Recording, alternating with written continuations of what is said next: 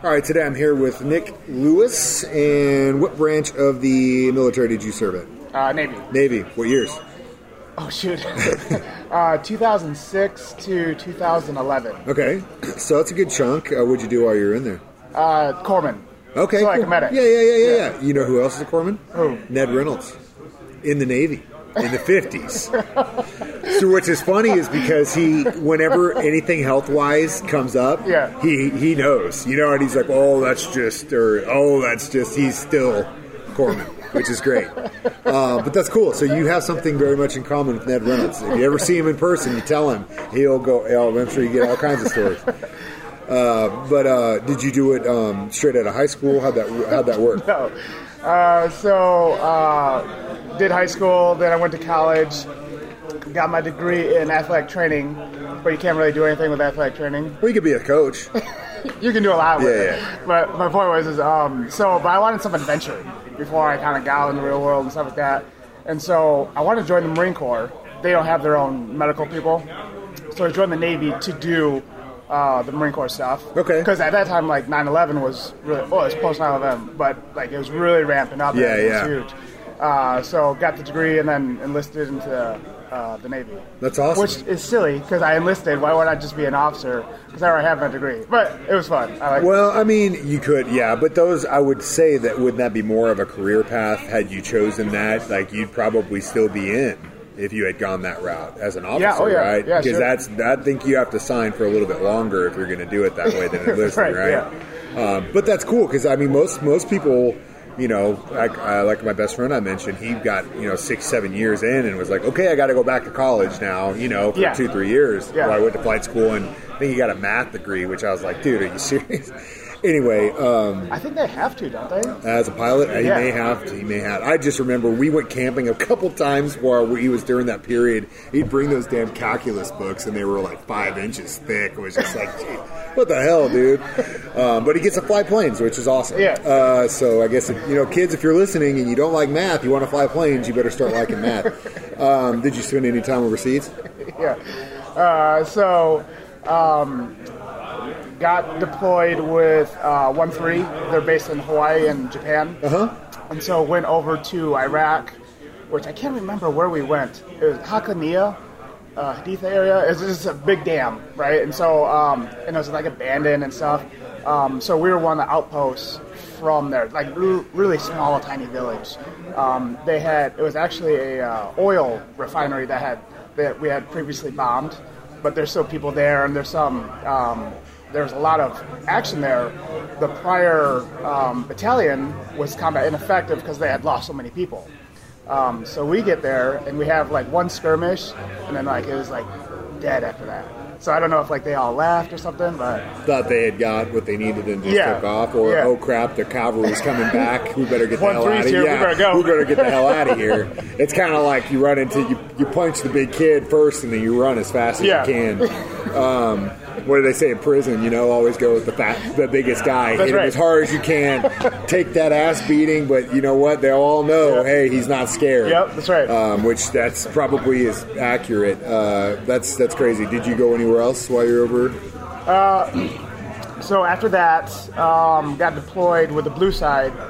So when you're a corpsman, you can go green side or blue side. Green side being the Marines. Yeah. Blue side being with the Navy. And so I was deployed onto a destroyer. And so that was East Coast. And so we just kind of trolled around the Atlantic and the Gulf.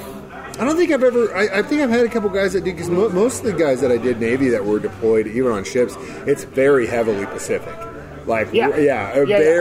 You don't really hear a lot of stuff. I mean, other than Coast Guards staying in the Atlantic, which I think I have taken a guy that was a Coast Guard on the Atlantic. Did you get to go any cool places? Is it cold as hell? You think about the Atlantic as just being like the coldest water. Yeah. Freezing. It's really cool. I can't talk about it, but yeah, it was cool.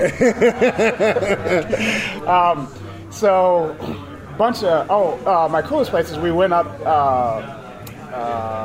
to Canada, Newfoundland, Greenland area, stuff like that. That was super fun. Really slow, really dark, really kind of mellow, but it was just neat being up there. You think about Vikings coming back, on wooden ships to those places. Dude. Can you imagine? Dude, they had no no facilities. No facilities, Yeah. no icebreakers, Yeah. no nothing. Do you see any like big chunks of ice like the Titanic stuff while you're in Dude, beautiful. Like, Really? the perfect blue that you have never seen in your life. Oh my god, dude. It was just so amazing, dude. I don't have a good picture, or I can't describe it well. You know, I'm not good at It's words just, anyways. but it's like one of those things that Yeah. you're there, you never forget it. Yeah, absolutely. It imprints on you. Yeah. That's cool. Did you like being underway on the boat? I loved it. Really? Oh, God, I Because loved I it. always hear one or the other. Some guys Yeah, are like, I yeah, love it, or, right. Yeah. dude, if I have to sit next to some 18-year-old kid playing video games all day, I'm like, yeah, you know. But that's cool. Yeah. Well, with my job as a corpsman, we were involved in all they call them evolutions. They're like kind of like events, right? So you always have to have new food and stuff like that coming in, mail, stuff like that. So they do that while they're going down the ocean. So you have another ship kind of hovering next to you, and they just shoot stuff over to you. They use like a little zip line, zip line everything over. Or they'll use a helo, drop all the food off, and then you're in there. So anyway, so I'm involved with all of that. So usually you get those people who are just playing video games, but got to be with every evolution. That's cool. Yeah. You get to see every aspect of it and how it Yeah. works. That's Yeah. pretty badass. So you got out. What do you do now? All right, so I was going to do a career out of it. Just picked up E5 in 4 years or so. When the pass rate was like, low. It was super low, but I just studied and studied.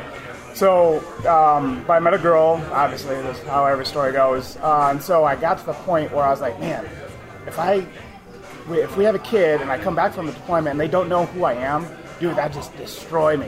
So I got out, and so we were in San Antonio at that time. Moved over to Savannah, Georgia. Have you ever been over there? Oh, yeah. Oh, dude, love that town. The South is so interesting because I grew up south of St. Louis, and it's weird, even though that's kind of parallel to here. It's more of the South than it is here. You know what I mean? Because Springfield's not the South, but Cape would be considered. If you're there, it feels like the South, and the further you go. But there are pockets of the South that I just absolutely adore. Parts of Georgia are part of that. Yeah. Even parts of Mississippi and Alabama. Okay. There are only certain parts of Texas I really like. Not big on all of Texas. San Antonio is ones that I do like. Austin I like. Yeah. But there are other parts that are just like, God. But you can say the same thing about it. It's like Arkansas, too. There are parts of Arkansas I think that are just awesome. Parts that are just like, But I will tell you, one time we were coming back from Florida, and I went through like some shaky spots through Georgia that Google Maps screwed me and like tried to bypass me instead of going through Atlanta. Took me a long. It gets a little boony down there. Dude, you got to bite the bullet and just go through Atlanta, man. It gets a little boony. But no, dude, driving through Atlanta sucks. But anyway, sorry. It sure sucks. does. Oh my gosh, the worst. No matter what time of day, too, man. Worst. 10 lanes, it doesn't matter.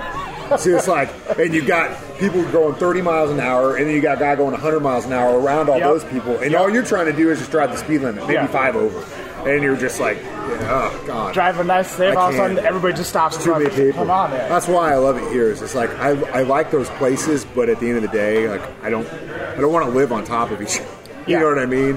When you get to places like that, you're just living on top of each other. Dude, I haven't found a better spot recently than here, right?